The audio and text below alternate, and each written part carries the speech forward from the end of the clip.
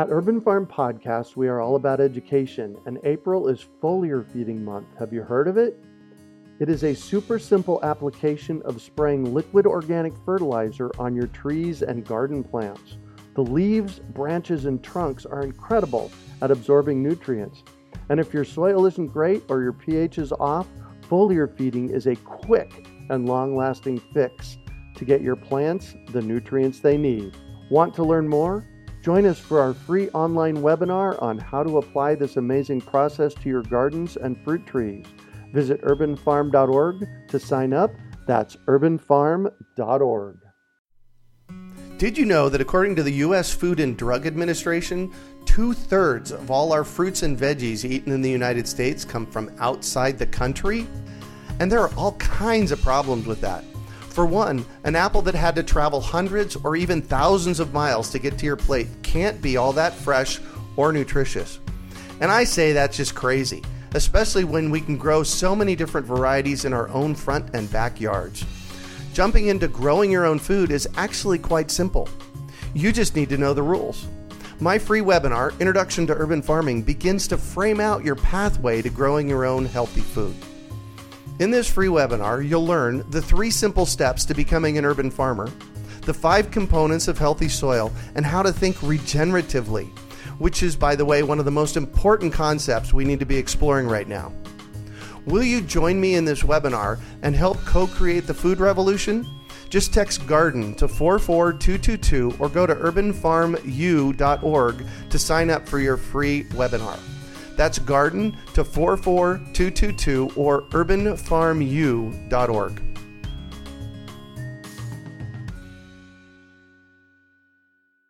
You're listening to the Urban Farm Podcast, your partner in the Grow Your Own Food revolution. Whether you've just been introduced to urban farming or you're a lifelong advocate, we're sure you'll leave feeling more informed, equipped, and empowered to dig deeper into the soil of your local food economy. With you every step of the way, here's your host, Greg Peterson. Today on the Urban Farm Podcast, we have Dr. George Brooks of Next Horizon to talk about his experience with Agtech and Aquaponics. Founder and president of Next Horizon Group, Dr. George Benjamin Brooks Jr. holds an earned PhD in Wildlife and Fisheries Management from the School of Renewable Natural Resources at the University of Arizona, and is an established social, environmental, economic, and political leader and business consultant. With the motto of Agtech for the Real World, Next Horizon focuses on bioenergy development in Africa and the development and application of new urban farming technologies like aquaponics to solve real-world social, environmental, and economic problems. He is a member of the board of the National Aquaponics Association and America's Tilapia Alliance. He has also won the City of Phoenix Martin Luther King Living the Dream Award for his work in urban food systems and access for underserved communities. Welcome to the show today, Dr. Brooks. Thank you. It's good to be here. Oh, absolutely. Love to have you. So I just shared a bit about you. Can you fill in the blanks for us and share more about the path you took to get where you're at now? Well, that, my friend, is a long story, but it's not all that much unlike yours. Yeah? You've told me some things about how you were very young and you had an interest in fisheries, and you wrote a report on that. Uh-huh. I was even younger. Oh, wow. My parents used to take me when I was a child to San Diego and to Los Angeles, and they used to love to go to the beach. And for some reason, I had a knack for being able to stuff an old-fashioned thermos jug. I'm 60 years old now, so that was quite a while ago, back in the 60s. But take an old-fashioned thermos jug, fill it full of marine life, bring it home, and be able to keep it alive. Oh, wow. And it was just a knack that I always had. And so from there, I had developed an interest in marine biology. I wanted to be a marine biologist. Eventually, I did achieve a degree in marine biology, but we can discuss that later. My father was a preacher, and he filled me with my activism that I currently display today. My mother was she's still with me, but a scientist, a botanist, a bacteriologist. Yeah, I know she actually was working on a disease. She was the first one actually to discover how to grow a particularly nasty disease that we still have today in the laboratory. You can't grow a disease, you can't study a disease. And she was the first one to learn how to grow valley fever in the laboratory. Oh, interesting. It was the foundation for the research you see going on even today, because they still haven't cured it. Wow. But she didn't want to bring that home to her bouncing baby boy, so she put that and went into teaching. But she gave me my scientific curiosity, nice. as well as allowing me to wreck all of her laboratory glassware that would probably cost $10,000 a day that I managed to break in pieces. But as she was the one who helped me to see the connection between growing plants and my love of water and marine organisms, this thing called aquaculture. Mm-hmm. But this was back, during the 70s when I was in college, and I had the pleasure of meeting the only fish farmer in the Phoenix metropolitan area, a guy named Arnold Burr. He and I got along exceedingly well. I ended up being his biologist, but was there after I had got my bachelor's degree in zoology from ASU. Wow. I realized that I really needed to go back to grad school because all the things that I was seeing, I needed a more advanced education to truly understand them and be able to apply them properly. So I went back to San Diego State. I love San Diego so much. Oh, nice. And I got a master's in marine biology. Right. And then I came back, and I was, by pure serendipity at the very last moment, or by divine intervention, I managed to be able to apply for and win the position of the aquaculture. Well, it was working as the aquaculture extension specialist for the University of Arizona. Wow. That wasn't my title officially, because I did not have a doctorate as of yet. You need to have a full doctorate in order to be officially an extension specialist, but that was the job that I did. Wow. I was the expert in fish farming for the university, along with the other experts they had in cotton and cattle and everything else. Right. I fulfilled that position. That was a temporary thing, and when I got through with that, the university was kind enough to suggest that I should come back for my full PhD. And which I did, and so I have a PhD now in renewable natural resources with a focus on wildlife and fisheries. And nice. My focus has always been in aquaculture. Now, the thing about the extension position is that we are applied scientists. We are a different kind. We're not research people per se, though we do research. Our job is to either do it ourselves or to take all of the research necessary and to be able to take a fish to a farmer and say, if you do this, you'll make a profit. That means that we have to understand the biology, the ecology, the sustainability, the labor costs, everything that goes into running a business. We have to be able to apply our science to that so that a farmer can take the combinations of things and actually put it into a pond and make a profit, because aquaculture is a business. Wow. And that particular way of doing things I continue to do, because for me that is the best way to go. The issue is to research and then apply the science to the benefit of mankind. Yeah. And that's basically what we did in extension. Wow. And I continue to do that today, now focusing in aquaponics. Now, aquaponics is a method of aquaculture. Some people say, no, it's not. Well, it is a method of aquaculture. One thing that I always wanted to do back in the day was to bring aquaculture into the city. Now, the kind of systems that I work with the farmers that I work with, we're looking at thousands of acres of land, so it wasn't practical to do so. But what aquaponics did was that to bring aquaculture into the city, we would have to have what's called recirculating aquaculture systems, so a way to recirculate the water so that it's cleaned up. But those recirculating systems were very expensive, and they also would build up a certain waste product called nitrate, and you have to dump the water. And you can't do that in a drought-prone area like Phoenix. Right. It's completely impractical. And I wanted to cost-effective. I actually wanted to kind of unpack that a little bit. So if I'm hearing you straight, and you live here in Phoenix along with me, if I'm hearing you straight, born and raised. There you go. I was raised here. I wasn't quite born here, but you're doing aquaculture, which is fish farming in the desert. Mm-hmm. Yes. In the desert. And that is correct. And they're in the 70s, so we're talking in the 1970s, right? Mm-hmm. So was there? Well, actually, no. The fish farming began literally in the January of 1980. But I was introduced to it in 1977 when I was working. I think it was 77 or 78. I had an internship at the USDA Water Conservation Laboratory under a great scientist by the name of Dr. Bruce Kimball, who's going to probably get to listen to this because I'm blessed that he's still with me. Nice. And he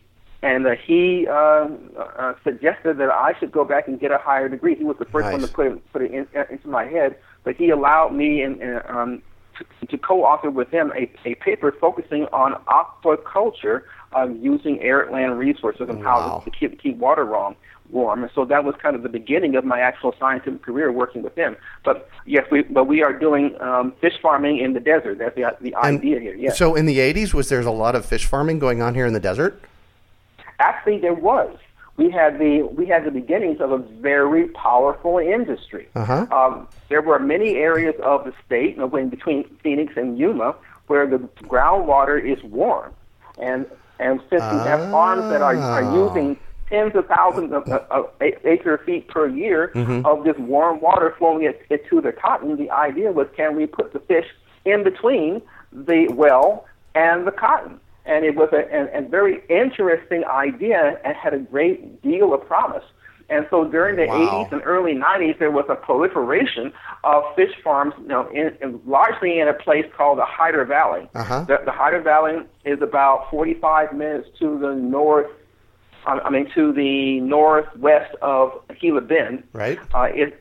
It's a place called Agua Caliente, hot water. Apparently, there are geologic formations underground that are old volcanoes, and so for a long time there were actual hot springs there until the farmers drilling the wells broke the pressure caps, but the water is still there. It comes out of the ground between 85 and 110 degrees. Oh my gosh! And so it's a wonderful water and great water for growing tilapia. Yeah. Also because it's just slightly salty. That kind of knocks off the disease issues because the parasites don't like the salt water. Oh my gosh! It was a great place to grow fish, but there were some things that did not work in this idea. Now, mind you, there's still one person out there who has a great tilapia farm doing some really fantastic work, but overall, the industry did not last. Because of the cultural differences between the farmers growing cotton and the farmer and the issue of integrating fish into that process. Got it. That we didn't have the infrastructure in place. The cotton farmers have a complete infrastructure. All right. So, the cotton gin does a lot of the work. The farmers basically grow it. The cotton gin provides the marketing and buys the product from them. For the fish, they had to do all of that. Right. And plus, we had no processing plant for any of this, and so we didn't have the necessary infrastructure to really support the industry. And then, and the mid part of the 90s and late part of the 90s, we began to see the influx of foreign products, and that foreign product basically outcompeted, the fish coming from Arizona. It was cheaper to grow a fish overseas and put on an airplane and fly it over here than it was to grow our own fish here. And so your solution, your solution was to bring it into the cities, and you kind of touched on it a moment ago, called aquaponics. So tell us about what aquaponics is. Well, aquaponics. Well, in order to pick up where I left off on that particular story, we have these things called recirculating aquaculture systems, and they were not practical to use in the city because there would be a waste buildup called nitrate, and we would have to dump that water, and this was way too expensive. What aquaponics does is that the filter now becomes a profit center. Instead of only using bacteria, which leave the nitrate, you throw it into a bed of plants. This bed of plants, nitrate, the other term for it, is plant food, fertilizer. And so, gotta love that. So we have this bed of plants now that are polishing the water that you can actually sell.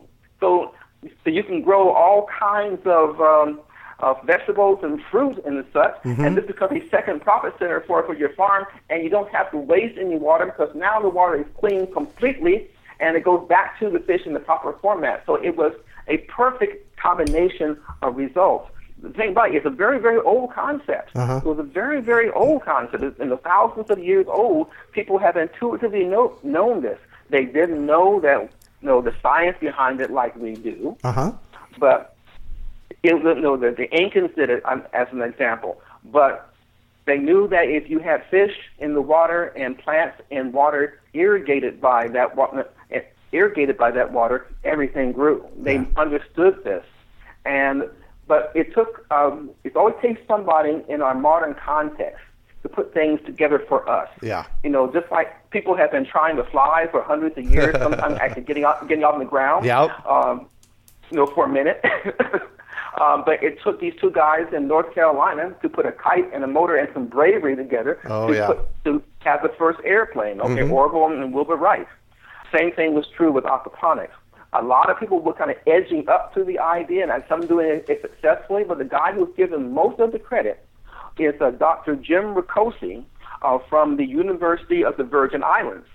The reason why he did this is because the Virgin Islands is water poor. Yes, it's surrounded by an ocean, but there's not much fresh water. All right. He wanted to find a way of growing more crops, per gallon as far as the fresh water. Yeah. And so he came up with this method, to have fish tanks and then have these what they call them the hydroponic section. I disagree with that particular characterization, but we will call it that for now. Uh-huh. Where we have these floating rafts, in the bed of water that the plants are embedded in, and their roots go down into the water and uptake the nutrients, and then that works it back up to the fish. It even has a name now, the UVI system, the University of the Virgin Islands system. Oh, The nice. thing about it is that Jim Riccossi and I belong to the same organization, the World Aquaculture Society. Uh-huh. And if I remember back in the year 2000 that when I first heard about, I went to one of either his presentations or someone who was associated with him at the meeting, and I quite frankly wasn't impressed. I was not impressed. No, that was very foolish of me. To be not impressed? Yeah, exactly. Because I had just watched our industry here in Arizona die because we couldn't grow fish cheap enough. Uh-huh. And when I asked the presenter, whether I don't remember it was him or not, when I asked the presenter about the actual operational costs were outside of my boundaries. Uh-huh. So it didn't match my needs for a cheap fish. It wasn't until literally 10 years later, and really researching and beginning to understand the needs of urban farming, watching some of the things that you were doing as far as making the urban farms interesting and possible in Phoenix, and then my wife, who is a U of A master gardener, she was always bringing in these sinks full of vegetables into our house, and I began to ask her the question: how much is all this food costing us? If we had to go out and buy it, how much would it cost us? And when I got that number, I was convinced I was looking at the wrong place. I need to give up this thing out here in the desert and come back into the city. And the only way of successfully doing that was this technology that I had blown off 10 years earlier called aquaponics. Oh, wow. And so in 2014, I saw Jim at the World Conference and had to get a picture with him to do penance for my lack of wisdom. Yeah. So good for you. But the point now is that now that we know how to do this, now that there are so many people who have recognized the power of this particular technology as far as growing large amounts of food inside of urban areas. The issue now is to move this from the realm of the early adopter, and that is, here's something for your listeners that I'm going to do this through my talk here with you, but to give you some terms that you can actually Google. Perfect. And then you can follow along. Yes. Google was called the diffusion of innovation curve. Oh, interesting. Of course. Now, when you look at that, innovations move through our society in a known way, and it's well studied, and you'll see it in this diffusion of innovation curve, and also some great TED Talks like Start With Why. That's an example with Simon Sinek. Oh, yeah. Great book, by the way. Yeah, the tremendous book, and even better TED Talk. Yeah. But if you see this graph, it's a bell-shaped curve, and on the left-hand side, where it begins, you have first the innovators. These are the folks who think up these cool things to do, such as aquaponics. Oh, yes. But then you have another portion that are called the early adopters. Oh, yes. The early adopters are the ones that say, yes, this is great. I want to be the first to do this, and I want to help make this great thing happen. No, the early adopters could be characterized as the folks who stood in line to buy an iPhone. Oh, yes. When they could have come in to the Apple store a week later and bought one off the shelf. Right. Okay? In fact, I have to admit that I was one of those people. I didn't stand in line. I didn't stand in line for the iPhone, but there was a circumstance that I needed to have a new phone, and I was able to say, look at this. You ever seen one of these? Yeah. Oh, yeah. Okay. Yeah. But I still have that phone, by the way. Nice. It's a souvenir for me. It cost Yeah, me exactly. Anyway. Oh, no kidding. But so but where now, are we at? okay, Where are we at in this diffusion of innovation curve on aquaponics? We are at a place that's called the chasm. The chasm is where new technologies go to die. Oh, the chasm interesting. is a place. The chasm is the place between the early adopters and the early majority, the mainstream market. Oh, yeah. And this is the place that all technologies have to jump if they are ever going to become a mainstream, really highly used technology. And the thing that usually gets you across the chasm is dealing with all of the basic issues, such as the food safety for us, or the price well, food safety is a big one, but the legal things and zoning, et cetera, et cetera. But the main thing usually is price. Oh, you yes. see, on the other side, the mainstream side, they have different needs than the early adopters. They need this technology, no matter how cool it is, to actually work for them. Right. They want to hire this technology to do something for them, and if they can't, if it's not cost effective, they won't hire the technology. Oh, right. And so that's where we are right now. One of the major issues we have with aquaponics is to bring that cost down. Oh, yeah. So that the mainstream market can hire this to do things beyond only growing food. But as an example, part of that mainstream market, which is a big one, that is, believe it or not, the backyard market. Oh, yes. Now, but now we have to look at it differently than we do now. This is going to the mainstream market is not only just a matter of, yes, I can grow food in my backyard, is that I can actually grow economically significant amounts of food in my backyard. Excellent. This is not, it's very similar to, if you really want a good analogy, yes, the solar market. Oh, yeah. The solar, no, there are two sides to the solar market. There's the centralized production. Okay, so that would be, if I was to think of that in aquaponics, that would be somewhere in Phoenix building a multi-acre, million-pound-a-year facility. That would be really nice. Okay? Yep. But then there is the distributed market. When you get solar panels on your house, what you're hoping is that these things will generate electricity, enough electricity, and do it at a cost that's lower than what you will be paying for from your local power company. Yeah. Now, mind you, the sunlight's free. Yeah. But the units themselves cost money, and so amortized over time, is your cost per kilowatt hour more or less than you are paying currently from your local power company? If it's a lower cost, then you're actually making money, not only saving money, you're actually making money from your system on your roof. The same thing, that same analogy must become true for aquaponics. If you are, now mind you, okay, aquaponics is not a panacea. Okay, it goes along in the full spectrum and synergistically with every other method of urban agriculture. Okay, this is just one part of the whole urban ag spectrum. But if you're going to have an aquaponics unit in your yard for the things that it can produce for you, can it grow food for less than it costs for you to go to your local organic food store? If that's okay, or else you might as well just go to the store. Right. Okay. Although there is one piece to that. There is one piece is if we're growing it, we know what's in it, though.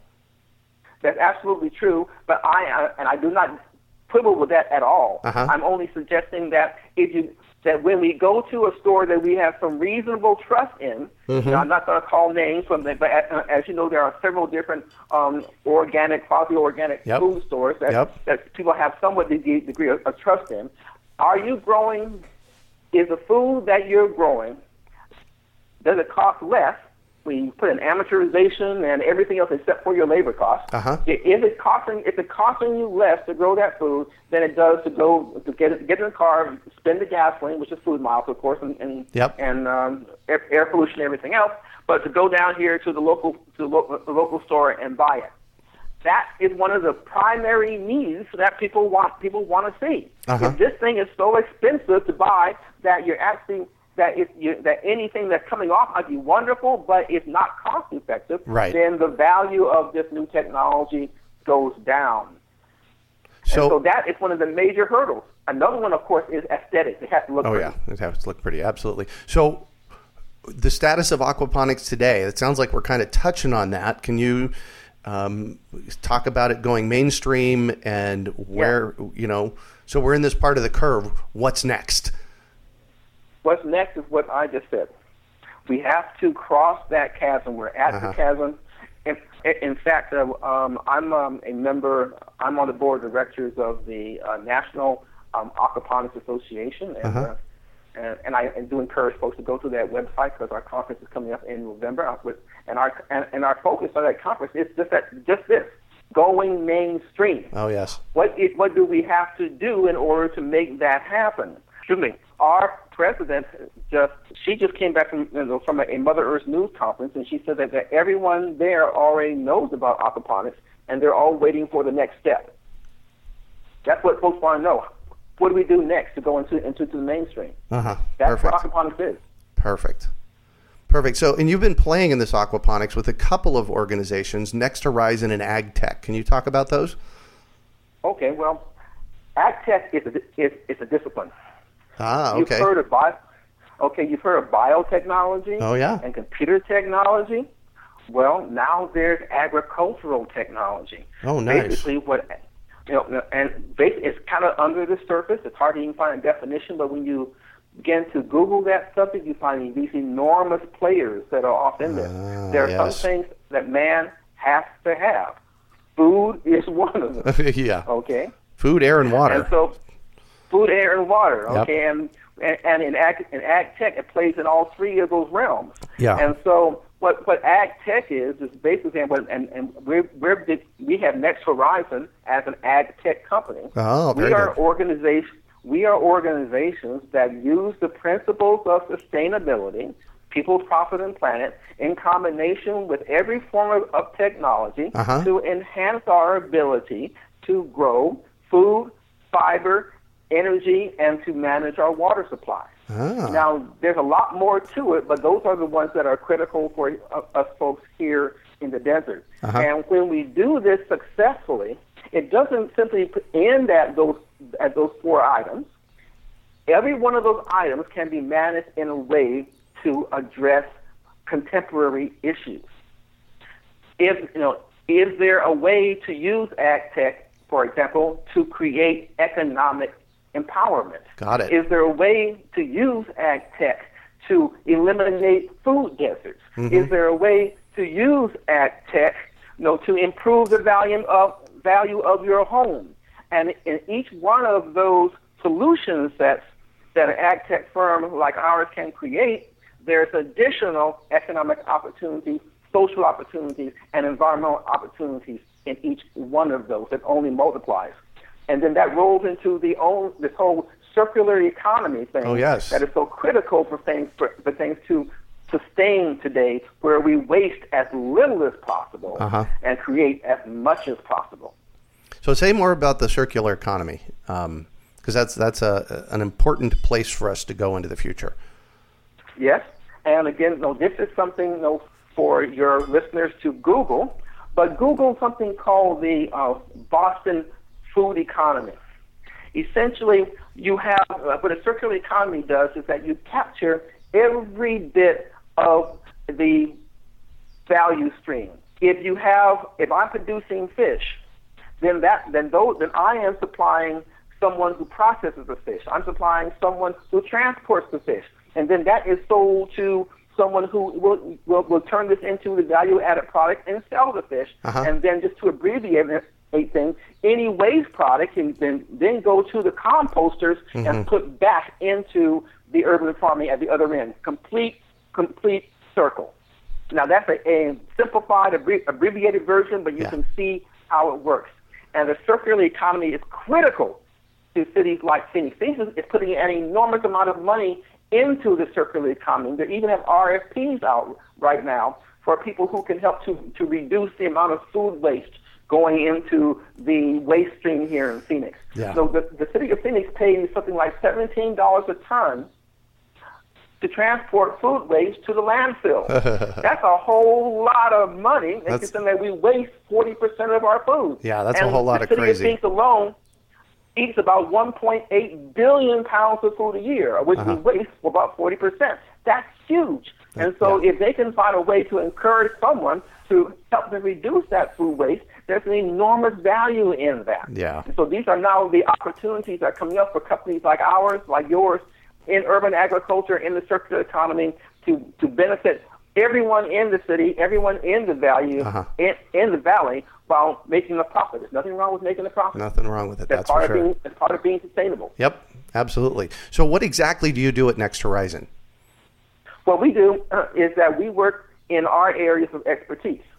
We work in STEM education, of course, so that's a solution set, and we use aquaponics to help kids learn in science, technology, engineering, and math, and the arts. So it's STEAM. A good project that we're pleased to work with is at the Orchard Community Learning Center at the 911 West Baseline, where we have an aquaponics unit and their urban farm, and they teach kids from that area, largely in Spanish. Nice. STEAM. An incredible program. Yeah. A guy by the name of John Wan. It's absolutely wonderful. Oh, yeah. John's a great guy. I've known him for years. Oh, yes, he is. He's extremely impressive. I really like John. Another program that we're just starting is out in Buckeye. It's a program called BOSS, and with BOSS, we are working with them as far as economic entrepreneurial training. We're using their urban farm. Yeah. We're using their urban farm as a foundation to train youth and others in how to be entrepreneurs. And they have a complete urban farm out there. We've just now added the first aquaponic unit in Buckeye, I'm told. Nice. And again, we just agreed to these things the other day, and the director, the good Reverend Dr. Burrell, he asked me, please say something about it. So I'm fulfilling his wish, and Nice. I really appreciate that. Yeah. But it means the Buckeye Outreach for Social Services. And it's a great project, and we're going to do some very interesting things with it. Nice. But now also, Next Horizon delves off into bioenergy. One more comparison between a solar panel and agriculture is that they kind of both do the same thing. Solar panels capture the energy from the sun and convert it into a form that people can use. Agriculture captures energy from the sun and converts it into a form that people can use. So these aquaponic units are literally becoming solar panels for food.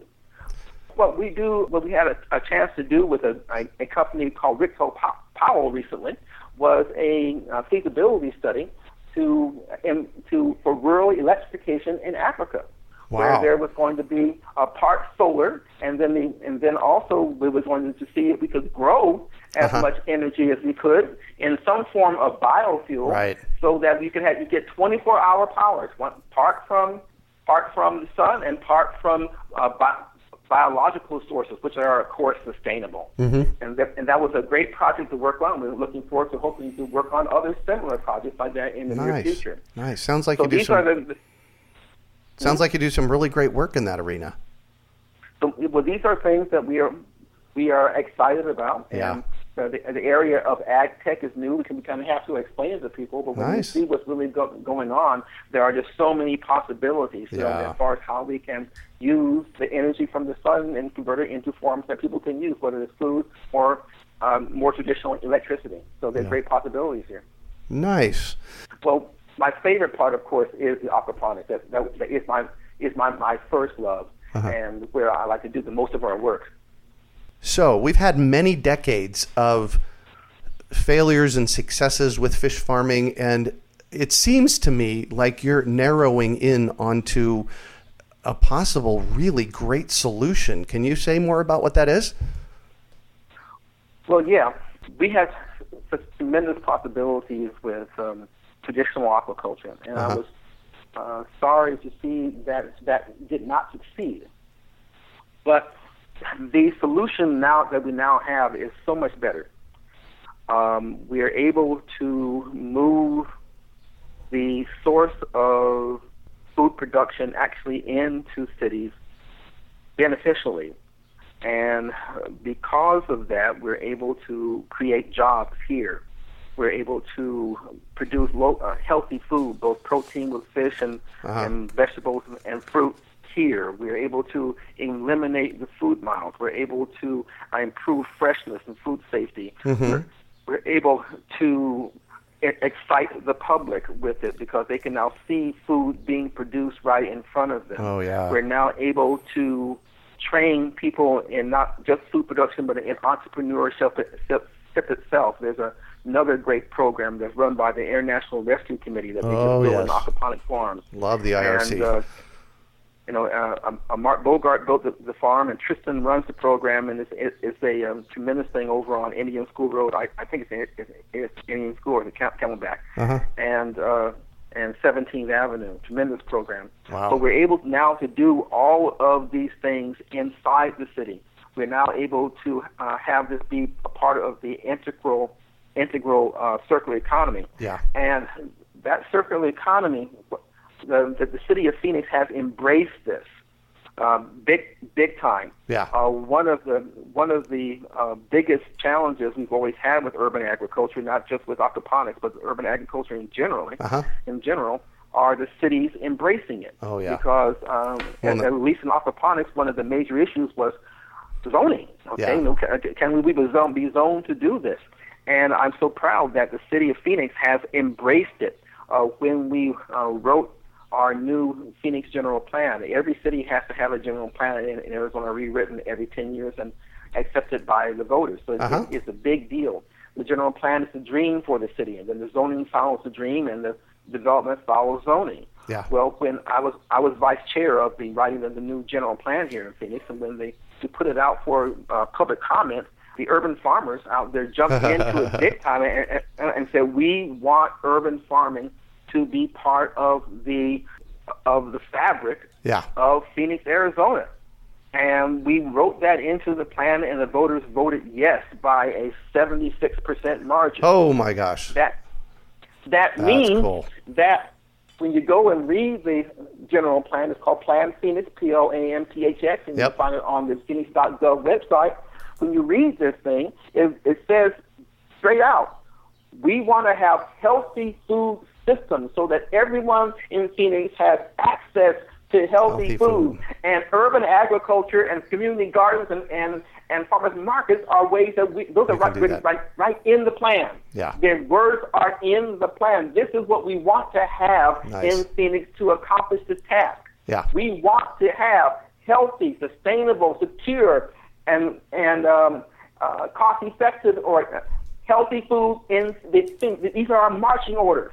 And now all that we, the urban farmers, whether we're doing traditional farming, hydroponics, aquaponics, or whatever technique, we have to now fulfill what the city wants, which is the opposite of having to convince the city that we're okay. Yeah. So we have success in the aquaculture market. Love that.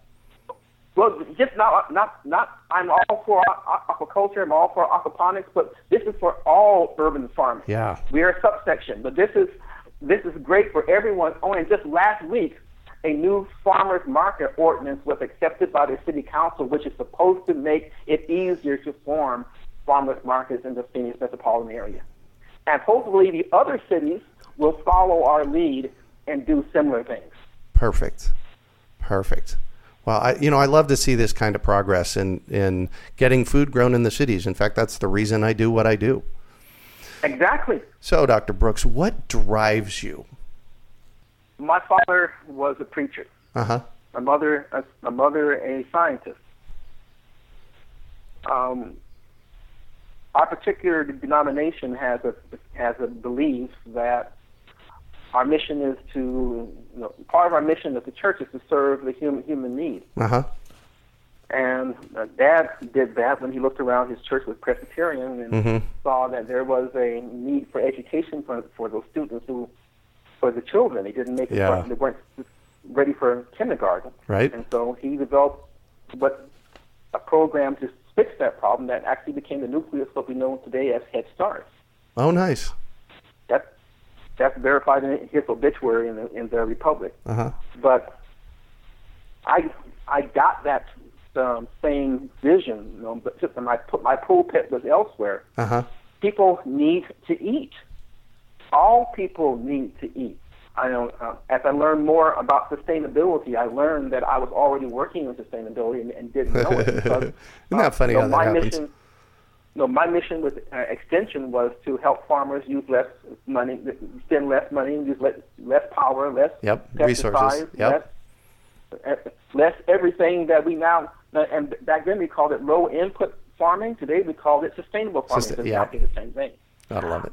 But we have to find a way in cities like ours where we have all kinds of people. We have people who are resource rich and people who are resource poor. Mm-hmm. But everyone should have the right to have access to healthy food. Healthy food, yeah. And so that's what drives me, is to fulfill that dream.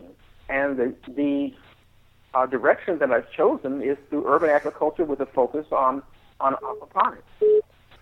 So I'm all about education, and I have to know, what book has been most influential for you in this process? Well, the books that have been most influential for me is not one that affected my thinking, but a book that has allowed me to give people a way to learn the subject for a comparatively low cost. And that book, it comes from the United Nations. Food and Agriculture Organization of the FAO of the UN, and it's called Small Scale Aquaponic Food Production. It's a book that I teach aquaponics at Mesa Community College. It's part of an amazing program developed by a guy named Peter Compton. It's now an urban horticulture degree program, and aquaponics is a required course. And Peter invited me to develop the course. Nice. And the book that I use is this book. It's free on the internet. You can Google that and download it. It's about 288 pages. It's not perfect, but it's written in a way where they look at the cost, they look at the materials you need, and it gives you a pretty good understanding of how to grow aquaponically in warm water areas. I don't know how well it would work in cold water areas, but it's good for our situation here. Yeah. So that's a book that I do recommend. Perfect. What's the title of that again? It's called Small Scale Aquaponic Food Production. It's a good one. I actually have a copy of it on my shelf. So.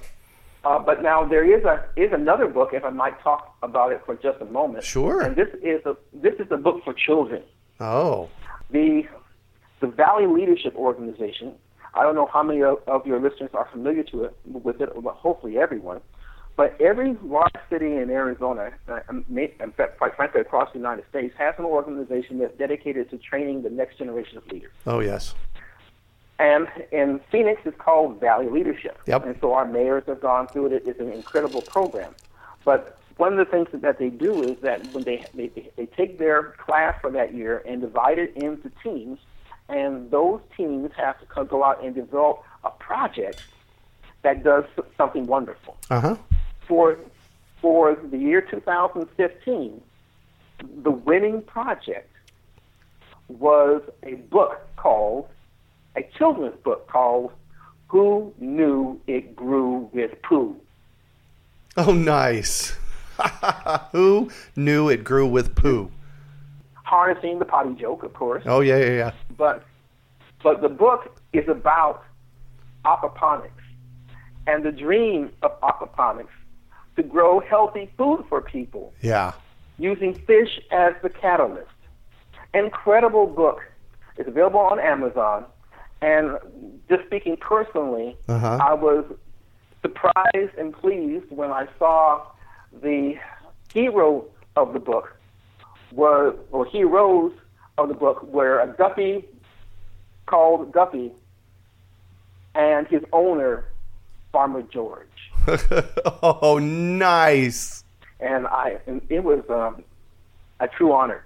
Yeah. And a great book. And I do encourage, it's in English and Spanish, and I do encourage people to buy a copy from Amazon if they could. Yeah. Now, I get nothing from this. This is just a great book that I think that's really good for grade schools. Yeah, perfect.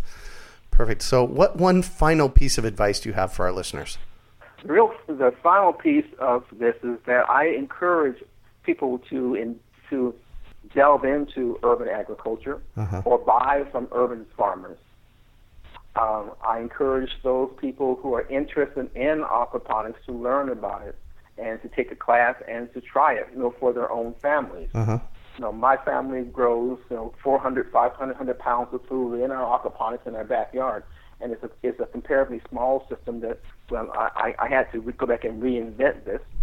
It's not like the old ones. Again, we're trying to move into the mainstream, so we've developed a technique that drops the cost by 2/3 off of the traditional systems that are out there. And so I want people to understand how important this is, that you eat healthy. You have to eat healthy to survive. I just had an article that came out in Arizona Green Living magazine called Men Eat Healthy If You Want to Live, in your best Arnold Schwarzenegger accent. Healthy food is critical for all of us because all the things that kill us are all healthy food related. It's amazing, isn't it? Yes, it is, and it's sad. Yeah. And so eat as healthy as possible. Grow it if you possibly can yourself, but definitely eat healthy. And that's the message that I really want to leave with people. That's it. That's it. Cool. I learned this in Tucson recently. They have a really strong aquaponics group in Tucson. Good people down there. But I know Dr. Ricosi had some influences in developing his system. One of the influences was that he came to possibly San Diego, and they were doing this at a number of locations across the country, but where they were using water hyacinths as a method of filtering sewage water. Oh, yeah, of course. And he looked at this system and said, wow, I could do that. Could I do that with vegetables? Yeah. Not use sewage, but use another form of fertilizer, in this case fish. And that became the genesis of the UVI system. Wow. The thing about it was that if he did indeed see the San Diego system, he would have seen a young grad student flying around the place trying not to fall in the water, understanding how that thing worked, and that was me. Well, thank you so much for joining us on the show and sharing your experience with us today, Dr. George. It's been a treat getting to chat with you. Thank you, my friend. It's been an honor to talk to you. I've wanted to do it for a long time. I would encourage your listeners to please go to our website at nxthorizon.com, nxthorizon.com. We have links there to things that we're doing, but also links to other resources they can find across the web. Please do check out the Aquaponics Association. There are really good things going on there nationally. Perfect. And we hope that you all become part of the urban food movement, whether you grow it or eat it, become part. Yeah, absolutely. Absolutely. Well, that's it for today. Thanks for joining us on the Urban Farm Podcast.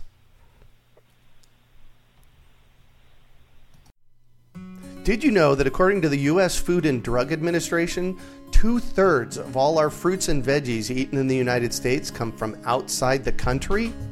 And there are all kinds of problems with that. For one, an apple that had to travel hundreds or even thousands of miles to get to your plate can't be all that fresh or nutritious. And I say that's just crazy, especially when we can grow so many different varieties in our own front and backyards. Jumping into growing your own food is actually quite simple. You just need to know the rules. My free webinar, Introduction to Urban Farming, begins to frame out your pathway to growing your own healthy food. In this free webinar, you'll learn the 3 simple steps to becoming an urban farmer, the 5 components of healthy soil, and how to think regeneratively, which is, by the way, one of the most important concepts we need to be exploring right now. Will you join me in this webinar and help co-create the food revolution? Just text GARDEN to 44222 or go to urbanfarmu.org to sign up for your free webinar. That's GARDEN to 44222 or urbanfarmu.org.